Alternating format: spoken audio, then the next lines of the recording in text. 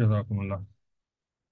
الحمد لله وكفى وسلام على عباده الذين اصطفى أما بعد فأعوذ بالله من الشيطان الرجيم بسم الله الرحمن الرحيم. وقال نسوة في المدينة امرأة العزيز تراود فتاها عن نفسه قد شغفها حبا إنا لنراها في ضلال مبين. فلما سمعت بمكرهن أرسلت إليهن وأعتدت لهن متكئا وآتت كل واحدة منهن سكينا وقالت اخرج عليهن. فلما رأينه أكبرنه وقطعن أيديهن وقلن حاش لله ما هذا بشرا إن هذا إلا ملك كريم. قالت فذلكن الذي لمتنني فيه ولقد راودته عن نفسه فاستعصم ولئن لم يفعل ما آمره ليسجنن ولا يكون من الصاغرين. قال رب السجن أحب إلي مما يدعونني إليه فإلا تصرف عني كيدهن أصب إليهن وأكن من الجاهلين.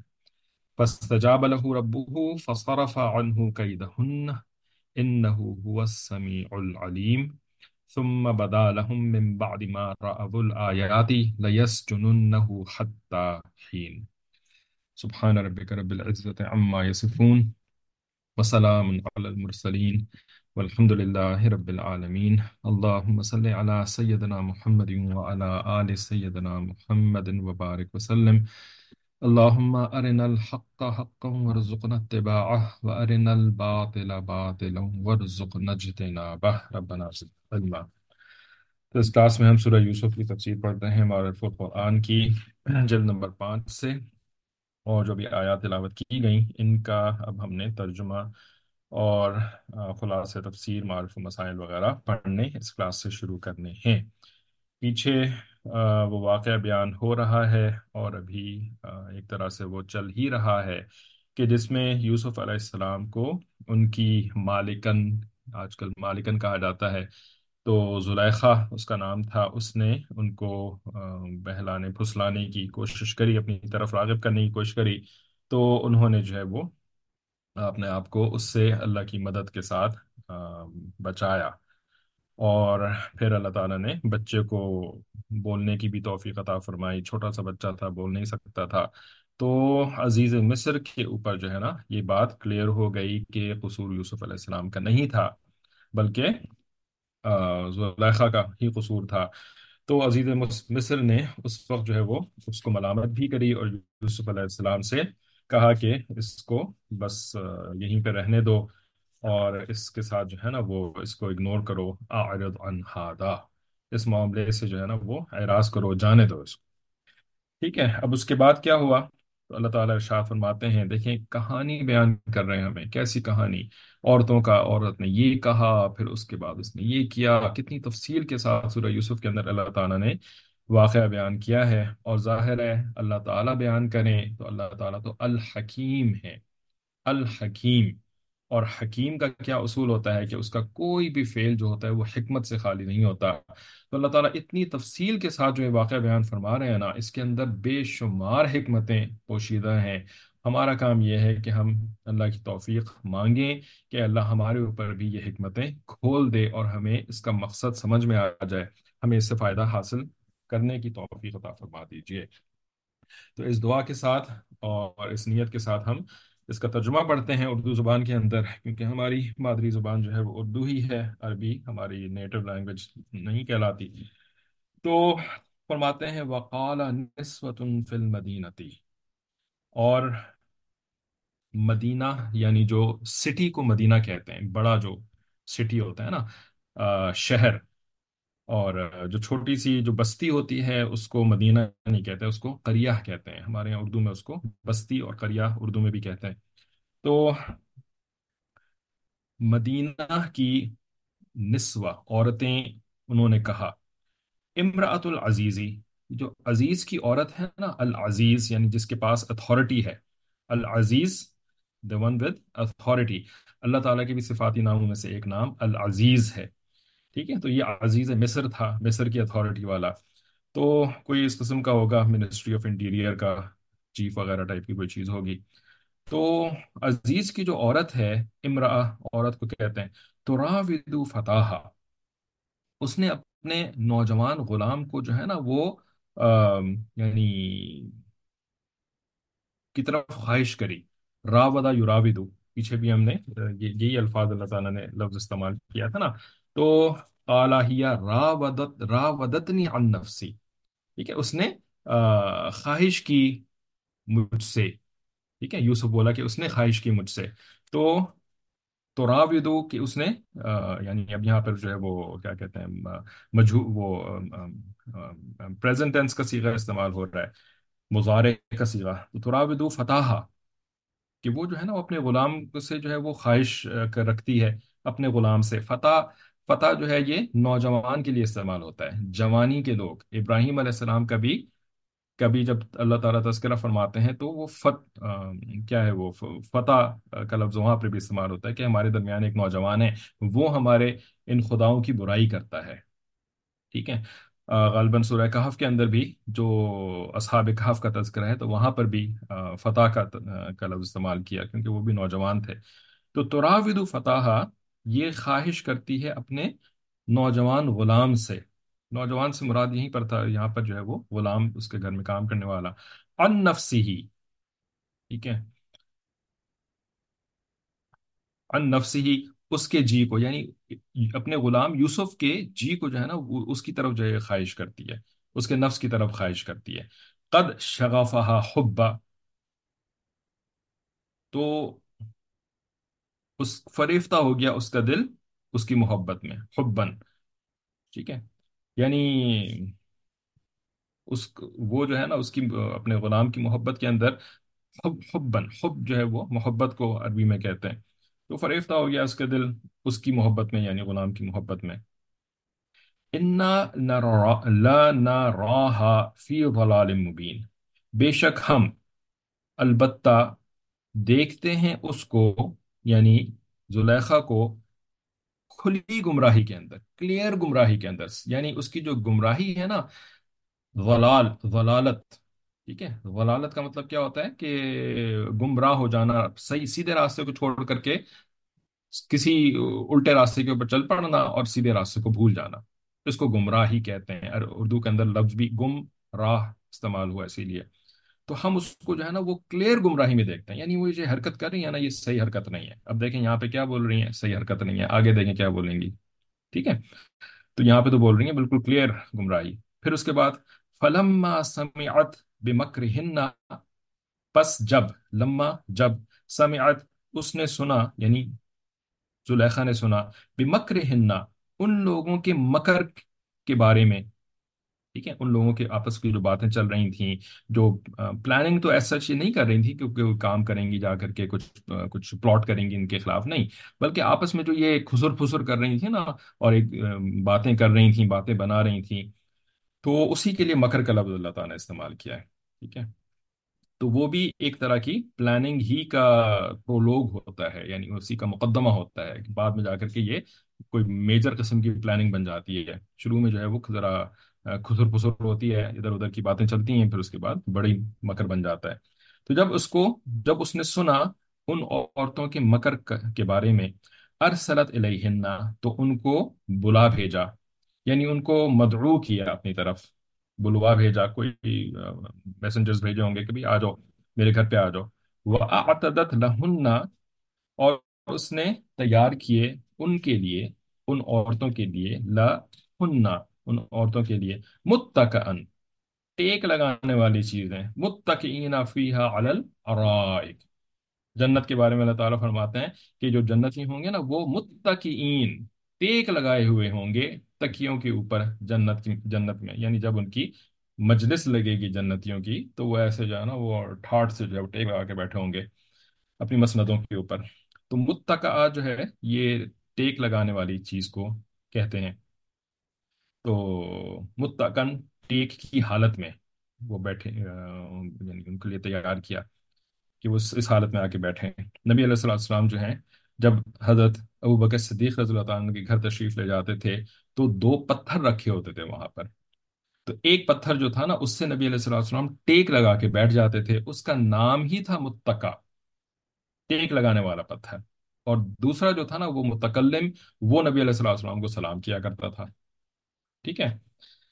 تو متکئن لہن متکئن وآتت کل واحدۃ، اور دی ان میں سے ہر ایک کو، کل واحدۃ، یعنی یہ عربی محاورہ، اس کا اردو میں ترجمہ جو ہے وہ ہر ایک کو ان میں سے، بن ہننا ان میں سے، سکینہ، سکین جو ہے وہ عربی میں چھری کو کہتے ہیں.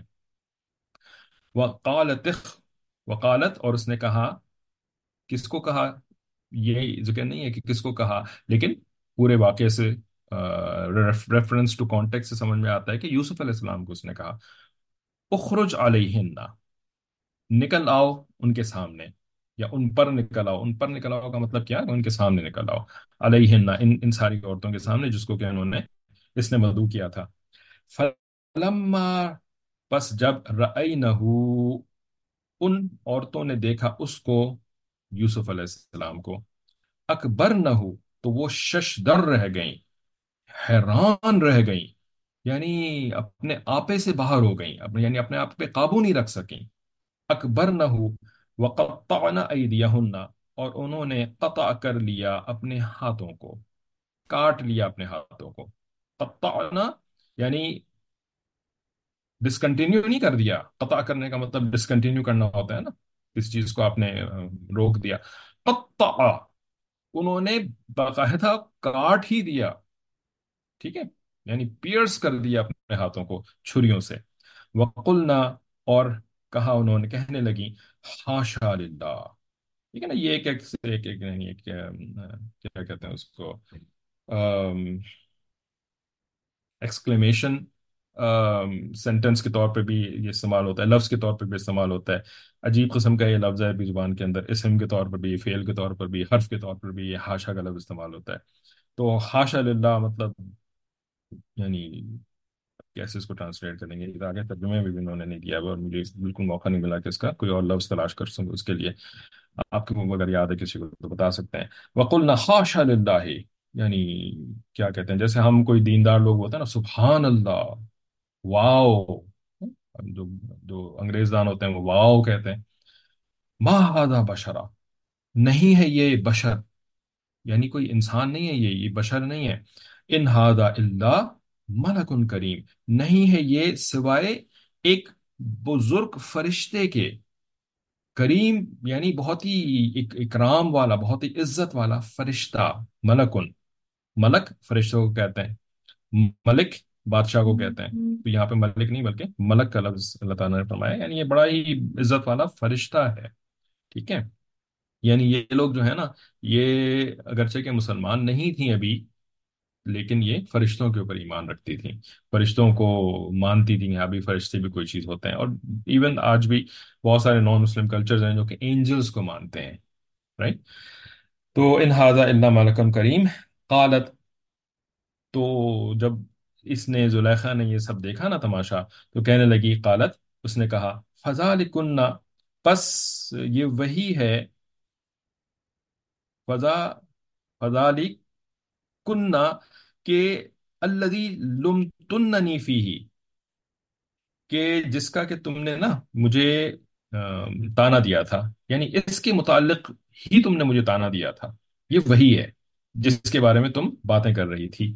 وَلَقَدْ رَاوَدتُّهُ، اور تحقیق کے میں نے لینا چاہا تھا، عن نفسہ، اس کے نفس سے، اس سے اس کا جی، یعنی میں نے اس کو اپنی طرف مائل کرنا چاہا تھا، اس کے نفس کو جو ہے نا وہ اپنی طرف مائل کرنے کی کوشش کری تھی. وہی اللہ تعالیٰ ایک لفظ جب لے لیتے ہیں نا تو پھر اس کو ریپیٹ کرتے ہیں. راودا یراودو، یہاں پر بھی وہی اسی بیس سے راوت ہوں. ٹھیک ہے. تو لیکن فاستعصم، اس نے یعنی تھامے رکھا اپنے نفس کو، اس نے اپنے نفس کو جو ہے نا وہ روکے رکھا. ٹھیک ہے. اے اتسامہ، اس نے اپنے نفس کو مضبوطی سے پکڑے رکھا، تھامے رکھا. والا ان لم، اور اگر لم یفعل، نہیں اس نے کام کیا، ما آمرہ، وہ جس کا کہ میں نے اس کو حکم دیا ہے، لیس جننا، ضرور بالضرور یہ قید میں جائے گا. سجن کہتے ہیں قید کو. تو ضرور بالضرور، لام تاکید با نون ثقیلہ، ضرور بالضرور یہ انکارسریٹڈ ہوگا. ولا یکونم من الصاغرین، اور ضرور بالضرور یہ صاغرین میں سے ہوگا. صاغر یعنی جس کو کہ چھوٹا کر دیا گیا ہو. ٹھیک ہے. تو بے عزت، کیونکہ لوگوں کی نگاہوں میں جو بے عزت ہوتا ہے وہ چھوٹا ہو جاتا ہے، وہ بڑا نہیں رہتا پھر. تو یہ بے عزت ہوگا. یہ اس خاتون نے گویا کہ فتویٰ دیا یوسف علیہ السلام کے بارے میں. قال، یوسف علیہ السلام نے کہا، ربی، اے میرے رب. ٹھیک ہے، کیونکہ ربی جو ہے جب زیر ہوتا ہے تو دراصل یا متکلم ہوتا ہے اس کے آخر میں. تو انہوں نے کہا، اے میرے رب، السجن احب الیہ، سجن قید خانہ، احب زیادہ محبوب ہے مجھے، میرے لیے زیادہ پریفریبل ہے، الیہ میرے لیے، مما یدعوننی الیہ، جس چیز کی طرف یہ عورتیں مجھے بلاتی ہیں، مجھے دعوت دیتی ہیں. دعا یدعو کا مطلب دعوت دینا. ٹھیک ہے. اس سے زیادہ اچھا تو مجھے کیا چیز، کس چیز کی طرف دعوت دے رہی تھی؟ حرام فعل کی طرف دعوت دے رہی تھی، گناہ کی طرف دعوت دے رہی تھی. تو فرمایا کہ قید ہو جانا جو ہے مجھے میرے لیے اس کے مقابلے میں زیادہ محبوب ہے. وَإِلَّا تَصْرِفْ عَنِّي كَيْدَهُنَّ، اور اگر تو نے پھیرا نہیں مجھ سے ان کا قید، یعنی وہ جو پلاننگ کر رہی ہیں، وہ جو کوشش کر رہی ہیں، قید کر رہی ہیں، منصوبہ بنا رہی ہیں. ٹھیک ہے. اگر تو نے اس کو مجھ سے پھیر نہیں دیا، مجھ سے دور نہیں کر دیا. صرف کا مطلب پہلے بھی بتاتے رہے نا کہ پھیرنا، چینج کرنا. ٹھیک ہے. تو کیا ہوگا؟ اسب الیہن، تو میں مائل ہو جاؤں گا ان کی طرف. یعنی ان کا جو یہ منصوبہ ہے، وہ جس طرف مجھے دعوت دے رہی ہیں، میں اس گناہ کی طرف مائل ہو جاؤں گا. کون کہہ رہا ہے یہ؟ یوسف علیہ السلام. رائٹ. اللہ تعالیٰ کے برگزیدہ پیغمبر اور یعقوب علیہ السلام کے بیٹے اور اسحاق علیہ السلام کے پوتے اور ابراہیم خلیل اللہ کے پڑ پوتے. ٹھیک ہے نا. یعنی خاندانی نسبت دیکھیں آپ، خاندانی نسبت. ٹھیک ہے نا. یعنی 1 in a trillion خاندانی نسبت اگر کسی کو کہیں نا تو وہ یہ والی نسبت تھی یوسف علیہ السلام کے پاس. لیکن کیا کہہ رہے ہیں اپنے رب سے دعا کے اندر؟ اے اللہ، اگر تو نے مجھ سے پھیر نہیں دیا نا اس کو، I won't be able to control myself. I won't be able to control myself. میں ان کی طرف مائل ہو جاؤں گا. ٹھیک ہے نا. اور آج ہمیں اپنے نفس کے اوپر کتنا اعتماد ہے کہ ہم بڑے سے بڑے گناہ کے موقع پہ پہنچ جاتے ہیں اور اس اعتماد کے ساتھ کہ کچھ نہیں ہوتا، میں نے نہیں مبتلا ہونا اس گناہ کے اندر. اور اپنے اوپر سے زیادہ جو ہے ہم اپنے بچوں کے اوپر اعتماد ہوتا ہے. ہم اپنے بچوں کو گناہوں کے دلدل میں دھکا دیتے ہیں اور پھر ان سے اعتماد ہمارا اتنا ہوتا ہے کہ کچھ نہیں ہوتا ان کو. میرا بچہ جو ہے نا یہ کر ہی نہیں سکتا. یہ جملہ آپ نے شاید نہ سنا ہو، ہم نے تو بہت سنا ہے. میرا بچہ نہیں کر سکتا یہ کام، میری بچی یہ کام نہیں کر سکتی. آپ کی بچی جو ہے وہ یوسف علیہ السلام سے جو ہے نا وہ زیادہ پاکیزہ ہے. آپ کا بیٹا یوسف علیہ السلام سے زیادہ متقی، پرہیزگار اور ولایت کبریٰ بھی نہیں بلکہ اکبریہ کسی قسم کے کسی درجے کے اوپر فائز ہے آپ کا بیٹا. رائٹ. تو کتنا اعتماد ہے ہمیں. اور یہ بیچارے جو تھے نا، یہ ان کے بیچارے ہی کہیں گے نا، ان کو اپنے اوپر اعتماد نہیں تھا. ٹھیک ہے. تو جس کو کہتے ہیں نا، ہم لوگوں نے اس کو بڑا اچھا سا ایک خوشگوار نام دیا ہے، خوشنما نام، سیلف کانفیڈنس. ٹھیک ہے نا. اور یہ سیلف کانفیڈنس کی خاطر جو ہے نا وہ ہم سب کچھ کر جاتے ہیں، کر گزرتے ہیں.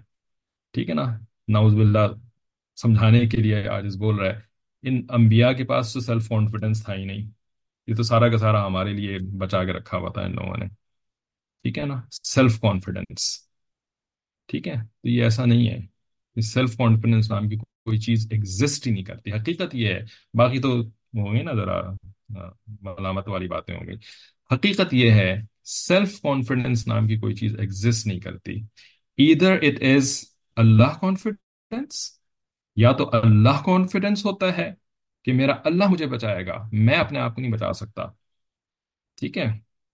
اور میرا اللہ بچائے گا کے پیچھے پھر کچھ بیک گراؤنڈ ہوتا ہے، کچھ اس کے پیچھے یعنی کچھ گراؤنڈنگ ہوتی ہے کہ آپ نے اللہ تعالیٰ کے ساتھ بدتمیزیاں نہیں مچائی ہوئی ہیں، ٹھیک ہے نا؟ تو اللہ تعالیٰ آپ کو بچائے گا۔ اللہ تعالیٰ نے حفاظت کا وعدہ کیا ہے، نبی علیہ الصلوۃ والسلام نے حفاظت کے وعدے کیے ہیں، لیکن وہ وعدے مشروط ہیں، وہ وعدے مشروط ہیں۔ احفظ اللہ یحفظ کا، ان تنصر اللہ ینصرکم، ہے نا؟ اگر تم اللہ کی مدد کرو گے، یعنی اللہ کے دین کی مدد کرو گے، یعنی اللہ کے دین والوں کی مدد کرو گے، تب اللہ تمہاری مدد کرے گا۔ شرط کے ساتھ ہے یہ، اگر تم اللہ تعالیٰ کے احکامات کی حفاظت کرو گے تب اللہ تعالیٰ تمہاری حفاظت کرے گا، مشروط ہے یہ حفاظت، ٹھیک ہے نا؟ اور ہم نے جو بدتمیزیاں مچائی ہوئی ہیں، جس میں کہ ہم اپنے گناہوں کو تسلیم بھی نہیں کرتے۔ ایک تو ہوتا ہے نا کہ نادم ہے، شرمندہ ہے، رو رہا ہے، اللہ تعالیٰ سے معافی مانگ رہا ہے اور کہہ رہا ہے کہ اللہ مجھ سے غلطی ہو گئی، معاف کر دیجئے، پھر اللہ تعالیٰ کی مدد کا اس کو وعدہ ہے، کا اس کو بھروسہ ہے کہ اللہ تعالیٰ مدد فرمائیں گے مجھ جیسے کمزوروں کی، تو وہ تو ایک الگ معاملہ ہے نا۔ لیکن ایک شخص جو ہے وہ اپنے گناہ کو گناہ ماننے کے لیے تیار نہیں ہے، بلکہ الٹا جو ہے وہ ہر وقت اسی کوشش میں رہتا ہے کہ دین کی تعریفات ہی کو بدل دے، گناہ کو ثواب بنا دے، ثواب کو گناہ بنا دے، اور پھر وہ اللہ پہ اعتماد کر کے بیٹھا ہوا ہے، ٹھیک ہے نا؟ تو یہ تو پھر قرآن حدیث کو ایک طرح ایک سائڈ پہ رکھ دو، اپنا ذاتی دین ہو گیا پھر یہ، اپنا ایک سیلف امیجنری قسم کا دین ہے یہ، جس کی کوئی حیثیت نہیں ہے، ٹھیک ہے؟ تو سیلف کانفیڈنس نام کی کوئی چیز نہیں ہوتی، ہم اس کے پیچھے مت بھاگا کریں اور نہ اپنی اولاد کو بھگانے کی کوشش کیا کریں۔ یہ سراب ہے، یہ سراب ہے، یہ دھوکہ ہے، یہ میراج ہے، میراج، ٹھیک ہے نا؟ آپٹیکل illusion، سیلف کانفیڈنس، ٹھیک ہے نا؟ تو آپٹیکل illusion کے پیچھے خود بھی بھاگتے ہیں، اپنی اولادوں کو بھی بھگاتے ہیں، صحیح؟ اللہ کانفیڈنس کے پیچھے کیوں نہیں بھاگتے اور اولادوں کو کیوں نہیں بھگاتے، جبکہ اللہ رب العزت خود فرما رہا ہے اپنے کلام میں فَفِرُّوا إِلَى اللَّهِ، اللہ کی طرف بھاگو، صحیح؟ تو دو ہی چیزیں، یا تو اللہ کانفیڈنس یا دھوکا، یا دھوکا۔ There is no such thing is self confidence, it does not exist, ٹھیک ہے؟ یہ صرف اور صرف ایک دھوکا ہے جو کہ ہمیں لگ چکا ہے اور ہمیں شیطان نے اور دجالوں نے لگا دیا ہے، اور اس کے لیے پتہ نہیں اور کیا کیا اسپیچ کمپٹیشنز، تو پتہ نہیں کیا کیا جو ہے نا وہ بیان دلواتے ہیں اور اسٹیج فرائٹ کو نکالنے کی کوشش کرتے ہیں تاکہ ہمارے بچے کے اندر سیلف کانفیڈنس آ جائے، ٹھیک ہے نا؟ نبی علیہ الصلوۃ والسلام اور صحابہ کرام کی سنت کو چھوڑ کر کے جو ہے نا وہ دیندار بھی کافروں سے جو ہے نا وہ طریقہ لے رہے ہوتے ہیں اسٹیج فرائٹ کو نکالنے کے لیے، تاکہ ان کے اندر بک بک کرنے کا کانفیڈنس آ جائے، رائٹ؟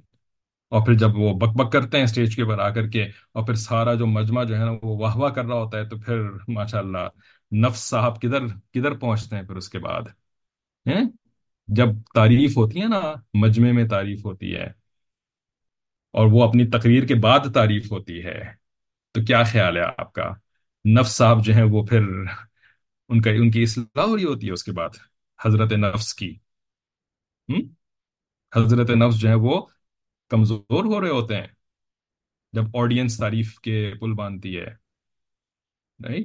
حضرت نفس جو ہے نا پھر وہ آسمان سے باتیں کرتے ہیں، آسمان سے، اور پھر اسی نفس کے جو ہے نا پھر یہ اس کے اندر پھر وہ ہوتی ہے حب جاہ، حب جاہ پھر اس نفس کے اندر پیدا ہوتی ہے، پھر یہ جاہ کے بغیر اس کا گزارا نہیں ہوتا، پھر اس کو جب ہاتھ میں موبائل فون آتا ہے نا، اس حب جاہ اور اس نفس کا جو شکار ہو چکا ہوتا ہے نا بچہ، مدرسے کا بچہ ہو یا کسی جگہ کا بچہ ہو، تو پھر اس کے ہاتھ میں جب فون آتا ہے نا تو پھر وہ کیا کرتا ہے؟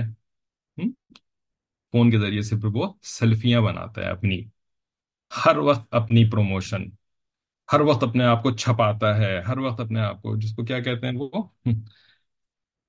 ایک صاحب نے بڑا زبردست لفظ استعمال کیا تھا اس کے لیے، اپنے آپ کو پروموٹ کرنا، ہے نا؟ ہر وقت جو ہے وہ تصویریں کھینچ کھینچ کر کے دوسروں کو، کہیں بھی جا رہا ہے، قرآن حدیث کا طالب علم ہے، رائٹ؟ قرآن حدیث کا طالب علم ہے، اور جو ہے نا اس کی سیلفیاں آپ انٹرنیٹ کے اوپر دیکھیں جا کر کے تو حیران رہ جاتے ہیں کہ بھئی یہ کوئی بالی ووڈ کا ایکٹر ہے کیا ہے یہ، right؟ تو ایسی کوئی تھوڑی ہم نے بیڑا غرق کیا ہے اپنا، ایسی کوئی تھوڑی بیڑا غرق کیا ہے ہم نے، صحابہ اور نبی علیہ الصلوۃ والسلام کی سنتوں کو ہم نے ترک کیا ہے، جان بوجھ کر کے ترک کیا ہے، اس کو اس قابل نہیں سمجھا کہ ہم اس کو فالو کرنے کی کوشش بھی کریں، تو ایسی بھی تھوڑی بیڑا غرق ہو گیا، ہم دوسروں کا الزام پھیلاتے ہیں وہ ایسے ہیں، وہ ایسی باتیں کرتے ہیں، وہ ویسی باتیں کرتے ہیں۔ اللہ کے بندے، تم نے اپنی نسلوں کو برباد کرنے میں کوئی کسر چھوڑی ہے؟ ہم؟ تو فرماتے ہیں کہ وہ اکم من الجاہلین، اور میں جو ہوں نا وہ جاہلین میں سے ہو جاؤں گا، جوہلا میں سے ہو جاؤں گا، جو جوہلا جس طرح کی حرکتیں کرتے ہیں نا، ٹھیک ہے، میں ان کی طرف اگر گناہ میں مائل ہو گیا تو میں بھی انہی جاہلوں کی طرح سے حرکتیں کرنا شروع ہو جاؤں گا۔ جیسے ایک دنیا دار جو ہے وہ جوہلا کی طریقے سے اپنی ویڈیوز بنا رہا ہوتا ہے، اسی طریقے سے ایک دیندار بھی جو ہے وہ جوہلا کی طریقے سے اپنی ویڈیوز بنا رہا ہوتا ہے، رائٹ؟ فاستجاب له ربه فصرف عنه كيدهن، سو قبول کر لی اس کی بات اس کے رب نے، فصرف عنہ، پس پھر اس کے بعد پھیر دیا اس سے، کیدہن، یعنی یہ لوگ جو پلاننگز کر رہی تھیں، جو باتیں کر رہی تھیں ان کے خلاف، تو اس کے اثر کو ان سے دور کر دیا، ٹھیک ہے نا؟ وہ اپنی باتیں کرتے رہیں، ٹھیک ہے نا، لیکن ضروری کو تھوڑی ہے کہ کوئی آپ کے خلاف پلاننگ کر رہا ہو تو اس پلاننگ کا آپ کے اوپر امپیکٹ بھی ہو جائے۔ امپیکٹ تو اسی وقت ہوگا جب اللہ تعالیٰ چاہیں گے، اللہ تعالیٰ کی مرضی کے بغیر تو امپیکٹ نہیں ہو سکتا نا، ٹھیک ہے نا؟ یہ کوئی نیوٹنز لا آف موشن تو دنیا میں یہ تو جھوٹ ہے، یہ تو فرشتوں کو اور اللہ تعالیٰ کو پکچر سے نکالنے کے لیے یہ سائنس بنائی گئی ہے، ٹھیک ہے نا؟ ورنہ اللہ کی مرضی کے بغیر تو یہ اسباب کوئی حیثیت نہیں رکھتے، کوئی لاز حیثیت نہیں رکھتی، ٹھیک ہے نا؟ تو یہ نہیں ہے کہ جی آپ کریں گے تو ڈیفینیٹلی اس کا ایک اثر بھی کریٹ ہوگا، نہ، رائٹ؟ کوئی کافر فاسق فاجر محنت کرے، اس کا اثر کیا کریٹ ہوگا، فار شیور کیا اثر کریٹ ہوگا؟ اللہ کا نبی بھی محنت کرے تو اللہ نہیں چاہتا تو اس کا اثر کریٹ نہیں ہوگا، رائٹ؟ تو اللہ کے نبی کی محنت کا اثر اللہ کی مرضی کے بغیر کریٹ نہیں ہو سکتا، تو کسی فاسق فاجر اور مسلمانوں کا دشمن اور اللہ کا دشمن، اس کی محنتوں کا اثر کیسے کریٹ ہو سکتا ہے؟ اور اللہ تعالیٰ نے یہاں پہ کیا کیا؟ بس دعا قبول کری، فصرف عنہ کیدہن، ختم بات، ان کی ساری تدبیریں جو ہیں وہ، اور ان کی تدبیر یہ کون تھی؟ یہ عورتیں تھیں، ہے نا؟ ان کیدکن عظیم، جن کے بارے میں اللہ تعالیٰ خود فرماتے ہیں ان کا جو قید ہے نا یہ تو عظیم ہے، اور جو شیطان ہے اس کا قید تو جو ہے وہ ضعیف ہوتا ہے۔ ابلیس، جس نے کہ نسلوں کو گمراہ کیا، جس نے کہ کیسے کیسوں کو جہنم تک پہنچوایا، اس کے قید کے بارے میں اللہ تعالیٰ فرماتے ہیں کہ یہ تو ضعیف ہے، کان ضعیفہ، یہ جو تھی نا یہ اس سے بھی زیادہ خطرناک تھی، لیکن جب اللہ تعالیٰ کی انٹرفیئرنس ہو جائے، اللہ تعالیٰ جو ہے وہ کسی کے لیے فیصلہ فرما دیں، تو صرف عنہ کیدہن، پھیر دیا، بس ختم بات، ٹھیک ہے نا؟ all problem solved۔ انہ هو السمیع العلیم، بے شک وہ تو السمیع ہے، سب کچھ سننے والا ہے، نہیں بھی بولو گے تو تمہاری دل کی آواز کو بھی وہ سنتا ہے، اور العلیم، اور سب کچھ جاننے والا ہے، کس کام کو کیسے کرنا ہے، کب کرنا ہے، کیوں کرنا ہے، کہاں تک کرنا ہے، کب نہیں کرنا ہے، العلیم، سارا علم اللہ تعالیٰ کے پاس ہے، صحیح؟ تو جس کا اللہ، اس کے بعد پھر اس کو کسی اور کی ضرورت نہیں رہتی۔ کاش کہ ہم اللہ کو اپنا بنا لیں۔ نظمیں تو بڑی سنتے ہیں، اللہ کو اپنا بنا لو، پڑھتے بھی ہیں، لیکن بنانے کے میں ہم بالکل بھی انٹرسٹڈ نہیں ہیں کہ اللہ کو اپنا بنا لیں تاکہ سارا مسئلہ ہی حل ہو جائے، ٹھیک ہے؟ بہرحال پڑھنا پڑھانا ہمارا کام ہے، اور اللہ تعالیٰ سے دعا تو کرنی چاہیے کہ اللہ ہم سب کو ان چیزوں کو ریالٹی بنانے کی، ریالٹی سمجھنے کی توفیق عطا فرما دے، ریالٹی سمجھ کر کے پڑھنے کی توفیق عطا فرما دے، ورنہ ہم ان کو جو ہے نا وہ ایک اپنا اما ابا والا دین ہے، ممی ڈیڈی، اما ابا بولیں، ممی ڈیڈی بولیں، جو بھی بولیں، تو ممی ڈیڈی جو ہے وہ قرآن قرآن کرتے تھے، پڑھتے پڑھتے نہیں تھے، سمجھا انہوں نے بھی کوئی نہیں، لیکن کرتے تو تھے نا قرآن قرآن، تو دس از یعنی اٹ بیہوز می کہ میں بھی قرآن پڑھوں، کیونکہ یہ میرے آباء و اجداد کا جو ہے وہ روایت ہے، ان کے طریقہ ہے نا؟ تو میں بھی قرآن شریف پڑھوں، میں بھی ذرا یہ کروں، میں بھی ذرا وہ کروں۔ یہ آباء و اجداد کے لیے جو ہے نا یہ دین نہیں ہوتا، دین تو ہوتا ہے اللہ کے لیے، آخرت کے لیے، ٹھیک ہے؟ تو اس قرآن کو حقیقت سمجھیں گے تب بات بنے گی، ورنہ تو آباء و اجداد کے کہنے پر یا جو ہے وہ ان کے راستے کے اوپر جو ہے وہ چلنے کے چکر میں جو ہے وہ السمیع العلیم کی ریالٹی ہمیں سمجھ میں نہیں آنی پھر اس کے بعد، ٹھیک ہے؟ تو فصرف عنہ کیدہن، ختم بات۔ ثم بدا لهم من بعد، پھر یوں سمجھ میں آیا لوگوں کی ان نشانیوں کے دیکھنے پر، من بعد ما رأوا الآیاتی، ٹھیک ہے، لیسجننہ حتی حین، تو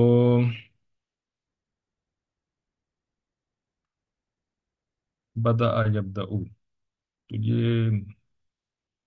ہم، یہ سمجھ میں آیا گویا کہ جیسے ان لوگوں کے لیے، ان لوگوں کو، یعنی اب آگے خیر تفسیر میں پڑھ لینا ہے ہم نے انشاءاللہ کہ عزیز مصر اور جو باقی وہاں پہ لوگ تھے، ایڈمنسٹریشن کے جو لوگ تھے، تو ان کو کیا سمجھ میں آیا اس واقعے کے بعد، ان کو کیا سمجھ میں آیا کہ یعنی جو انہوں نے نشانیاں وغیرہ دیکھی نا، حالات وغیرہ دیکھے، آیات کا لفظ اللہ تعالیٰ نے اس کے لیے بھی استعمال کیا کہ جو نشانیاں، جو سائنس لوگوں کے معاملات دیکھے، تو یہی سمجھ میں آیا کہ اس کو قید میں رکھیں ایک معین مدت تک کے لیے، ٹھیک ہے۔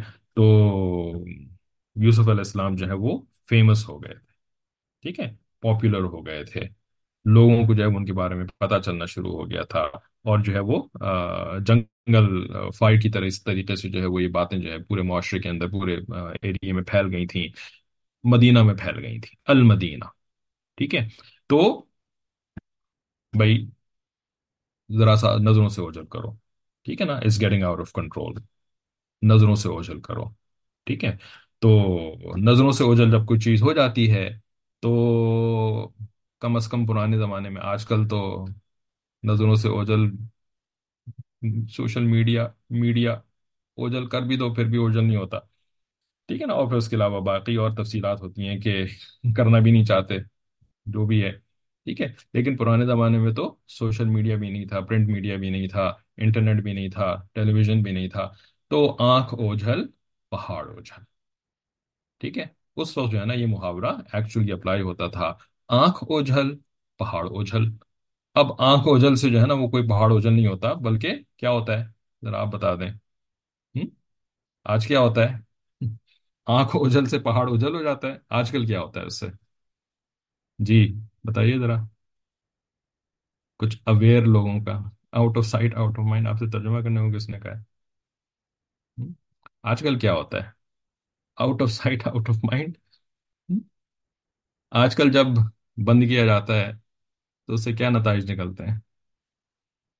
آج کل when there is no such thing as آنکھ اوجھل، جی، وہ زیادہ مشہور ہو جاتے ہیں، وہ زیادہ ہیرو بن جاتے ہیں، ٹھیک ہے، وہ زیادہ بڑے ہیرو بن جاتے ہیں، ٹھیک ہے، کیوں؟ اس لیے کہ وہ آنکھ اوجھل ہوئے کوئی تھوڑی ہیں، فزیکلی آنکھ اوجھل ہوئے ہیں نا، آپ کی میڈیا سے کوئی تھوڑی اوجھل ہوئے ہیں،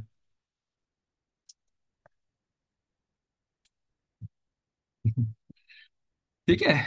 تو آج کل تو بلکہ کیا بولیں اب، آرٹیفیشل انٹیلیجنس، آرٹیفیشل انٹیلیجنس تو آج وہ ہو رہا ہے جو کہ ایون ایک دو سال پہلے بھی نہیں ہوتا تھا، رائٹ، ایون دو سال پہلے بھی نہیں ہوتا تھا، تصویریں اور باقی ویڈیوز اور یہ ساری چیزیں تو تقریباً 100 سال سے چل رہی ہیں، اے آئی جو چیز آئی ہے تو تو اور مشہور ہو جاتے ہیں اور ہیرو بن جاتے ہیں، تو آپ کو کسی کو ہیرو بنانا ہے اس کو بند کر دیں، ہمارے ملک میں یہی ہوتا ہے نا، وہ پہلے اوپر لے کر کے آتے ہیں، جب اوپر لے کر کے آتے ہیں نا تو وہ پھر اتنے گند خانے کو کیسے کوئی ٹھیک کرے گا آ کر کے، نہ تو ان کی نیت ہوتی ہے ٹھیک کرنے کی، ٹھیک ہے نا، اور نہ جو ہے وہ ان کے لیے ممکن ہے، وہ خود اپنے آپ کو ٹھیک نہیں کر سکتے، وہ دوسروں کو کیا ٹھیک کریں گے، ملک کو کیا ٹھیک کریں گے، ٹھیک ہے نا۔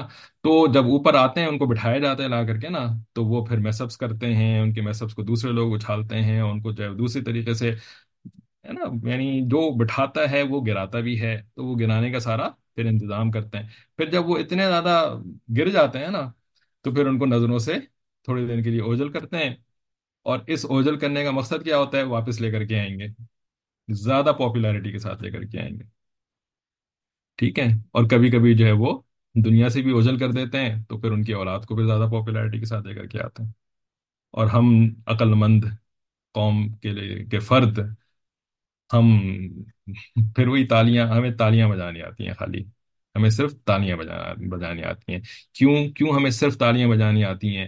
اس لیے کہ اللہ تعالیٰ نے ہمیں اندھا کر دیا ہے، کیونکہ ہم نے اللہ تعالیٰ کو بھلا دیا، ہم نے اللہ تعالیٰ کو بھلا دیا ہے، تو تو اللہ تعالیٰ نے ہمیں اپنی جانوں کو بھلا دیا، اپنے فائدے کو بھلا دیا۔ یہ اللہ تعالیٰ کا عذاب ہے جس سے کہ ہم آلریڈی گزر رہے ہیں اور ہمیں اس کا ادراک بھی نہیں ہے، ٹھیک ہے نا؟ ہر چڑھتے سورج کے ہم پجاری بن جاتے ہیں، پھر اس سورج کو جو ہے وہ رات کی وقت غائب کیا جاتا ہے تاکہ وہ صبح کو دوبارہ نکلتا ہے، پھر اس کے پجاری بن جاتے ہیں، ہے نا؟ ابراہیم علیہ السلام کی طرح نہیں کہ نہیں میں جو ہے نا وہ ڈھلنے والوں کی پوجا نہیں کرتا، ہم کوئی تھوڑی ہے خلیل اللہ، تو ہم جو ہے وہ ڈھلنے والوں کی بھی پوجا کرتے ہیں، ہم جو ہے وہ چڑھتے والوں کی بھی پوجا کرتے ہیں، ہم تالیاں بجاتے ہیں، ہمیں بیوقوف بنانا دنیا کا سب سے آسان کام ہے، ٹھیک ہے؟ پہلے نہیں تھا ایسا لیکن اب ہو گیا ہے، ٹھیک ہے؟ تو بھائی پھر کسی لیڈر کو اگر جیل میں بند کر دیا جائے تو اس کا مطلب اس کا یہ اس کے حق کی دلیل ہوتی ہے کہ وہ حق پہ تھا اس وجہ سے، کیونکہ یوسف علیہ السلام کو جو ہے وہ جیل میں بند کر دیا گیا تھا، تو اب یہ بھی یوسف علیہ السلام کی طرح ہو گیا کیونکہ اس کو جیل میں بند کر دیا گیا، یہ حق کی دلیل ہے۔ اگر یہ حق کی دلیل نہیں ہے تو پھر کیا ہے حق کی دلیل؟ ہم؟ کیا ہے حق کی دلیل؟ کہ کوئی شخص حق پر ہے تو اس کی دلیل کس بنیاد پر ہوگی؟ ہم؟ جیل و بند کی صعوبتیں برداشت کرنا، قید و بند کی صعوبتیں، جیل و بند نہیں، قید و بند کی صعوبتیں برداشت کی ہیں انہوں نے، ہی مسٹ بی رائٹ اور شی مسٹ بی رائٹ، کیونکہ قید و بند کی صعوبتیں برداشت کریں گی۔ ہمارے یہاں تو یہ جملہ بڑا it's very conveniently thrown around, ٹھیک ہے؟ تو کیا ہے حق کی دلیل؟ جیل میں بند ہو جانا، قرآن و سنت کی پیروی۔ اچھا قرآن و سنت کی پیروی، ٹھیک ہے نا؟ تو بھئی یہ جو یوسف علیہ السلام کا واقعہ ہے یہ کدھر ہے؟ یہ کوئی اشتیاق احمد کی ناول کے اندر یوسف علیہ السلام کا واقعہ ہے؟ ہم؟ تو یہ قرآن کے اندر ہی تو ہے، تو قرآن سے تو پتہ چلتا ہے کہ جیل میں بند ہو جانا جو ہے وہ حق کی دلیل ہے۔ ہم؟ تو قرآن و سنت کی پیروی سے بات سمجھ میں نہیں آئے گی۔ آج کل جو ہے نا دین کی ہوائیں چل چکی ہیں، تو اس وجہ سے نا ذرا سنبھل کے یہ لفظ استعمال کرنا سیکھیں۔ Things are changing very fast, اس وجہ سے we have to keep upgrading our microcode. آپ کا تو آئی ٹی سے بھی تعلق ہے نا؟ جب چیزیں چینج ہو جاتی ہیں، جب جو ہے وہ وائرسز آ جاتے ہیں، نئے نئے وائرسز آ جاتے ہیں، جب جو ہے وہ نئے ایپلیکیشنز آ جاتی ہیں، ہے نا؟ نئے قسم کے ڈسپشنز آ جاتے ہیں، تو پھر مائکرو کوڈ اپ گریڈ کرنے کی ضرورت پڑتی ہے، ٹھیک ہے؟ تو اس وقت جو ہے نا وہ we need a microcode upgrade, بلکہ we need to keep upgrading our microcode, because یہ فتنہ دجال کا زمانہ ہے، اس کے اندر بڑی تیزی کے ساتھ دجال آ رہے ہیں، اس وجہ سے نا یہ قرآن و سنت کی پیروی جو ہے نا یہ کافی نہیں ہے اس وقت، ٹھیک ہے؟ وہ آگے سے جس کو آپ یہ بولیں گے نا اس کو آپ سے زیادہ پتا ہوگا کہ قرآن کے اندر خود یہ واقعہ موجود ہے، تو میں تو قرآن ہی سے تو آپ کو دلیل دے رہا ہوں کہ اندر چلا جانا جو ہے وہ حق کی دلیل ہے۔ یوسف علیہ السلام کا واقعہ آپ کو نہیں پتا قرآن مجید کے اندر؟ آپ نے قرآن نہیں پڑھا؟ ہم؟ آپ نے قرآن نہیں پڑھا؟ مجھے آپ سے زیادہ قرآن آتا ہے، آپ کون سی جو قرآن و سنت کی باتیں کر رہے ہیں، ٹھیک ہے؟ تو ان کی نسبت کن کے ساتھ ہے؟ یہ بھی تھوڑا سا پرانا ہو گیا، اس کے اوپر بھی پیچ مینجمنٹ کی ضرورت ہے۔ ان کی نسبت کن کے ساتھ ہے؟ بیکاز بہت سارے نسبت والے بھی مل جائیں گے آپ کو، پیچ مینجمنٹ، پیچ مینجمنٹ کریں، ٹھیک ہے؟ بہت سارے نسبت والے بھی آپ کو مل جائیں گے، ہر طرف ہر طرف مل جائیں گے، ٹھیک ہے بھائی؟ فتنہ دجال جو ہے نا یہ گڑیا گڈے کا کھیل نہیں ہے، ہم نے اس کو سمجھ رکھا ہے، گڑیا گڈے کا کھیل، ٹھیک ہے؟ ان پر اعتماد کس کا ہے؟ وہ بھی بہت سارے مل جائیں گے، بس عجیب حالات ہیں۔ صحیح بات تو یہ ہے کہ اس کا جواب مجھے بھی نہیں معلوم، صحیح ہے، اچھی بات یہ، ٹھیک ہے؟ ٹھیک ہے، شریعت، شریعت و سنت، شریعت ہی ہے بیسیکلی، ٹھیک ہے؟ لیکن شریعت جو ہوتی ہے وہ قرآن کے واقعات خالی نہیں ہوتے، وہ فقہا کا جس کی چیز کے اوپر اجماع ہوتا ہے نا، فقہا کا جس چیز کے اوپر اجماع ہوتا ہے وہ شریعت ہوتی ہے۔ تو وہ قرآن مجید اور سنت رسول اللہ صلی اللہ علیہ وآلہ وسلم میں سے جو چیزیں فقہا نے اخذ کری ہیں نا، فقہا یعنی عام مفتی صاحب بھی نہیں، عام مولوی صاحب بھی نہیں، فقیہ درجے کے، بات کو سمجھنے والے، دین کے مقاصد کو سمجھنے والے اور حالات حاضرہ کو سمجھنے والے، حالات حاضرہ کو سمجھنے والے امام محمد رحمۃ اللہ علیہ، امام ابو حنیفہ رحمۃ اللہ علیہ اور دوسرے جو فقہا تھے، یہ مارکیٹ میں جا کر کے کیوں مارکیٹ کے مسائل کو سمجھتے تھے؟ یہ صرف کتاب اور سنت کی کا مطالعہ کیوں نہیں کرتے رہتے تھے؟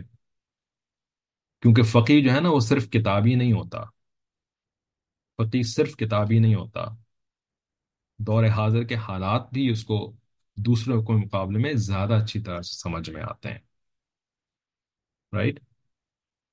تو فقہا جس چیز کے اوپر اجماع کرتے ہیں نا، وہ شریعت ہوتی ہے، وہ صرف قرآن مجید کا ایک واقعہ نہیں ہوتا کہ اچھا یوسف علیہ السلام کو قید میں بند کر دیا گیا تھا، دیٹ مینس کہ دس از اے سائن آف حق، نو. ٹھیک ہے.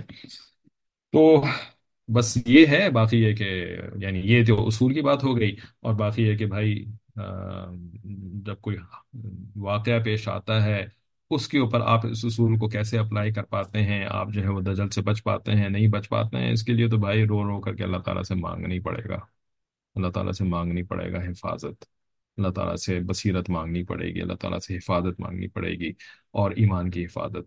کیونکہ فتنہ دجال والا جو معاملہ جو اس وقت چل رہا ہے، جس میں کہ ہر وقت پیچ مینجمنٹ، آپ کون کون کر سکتا ہے پیچ مینجمنٹ؟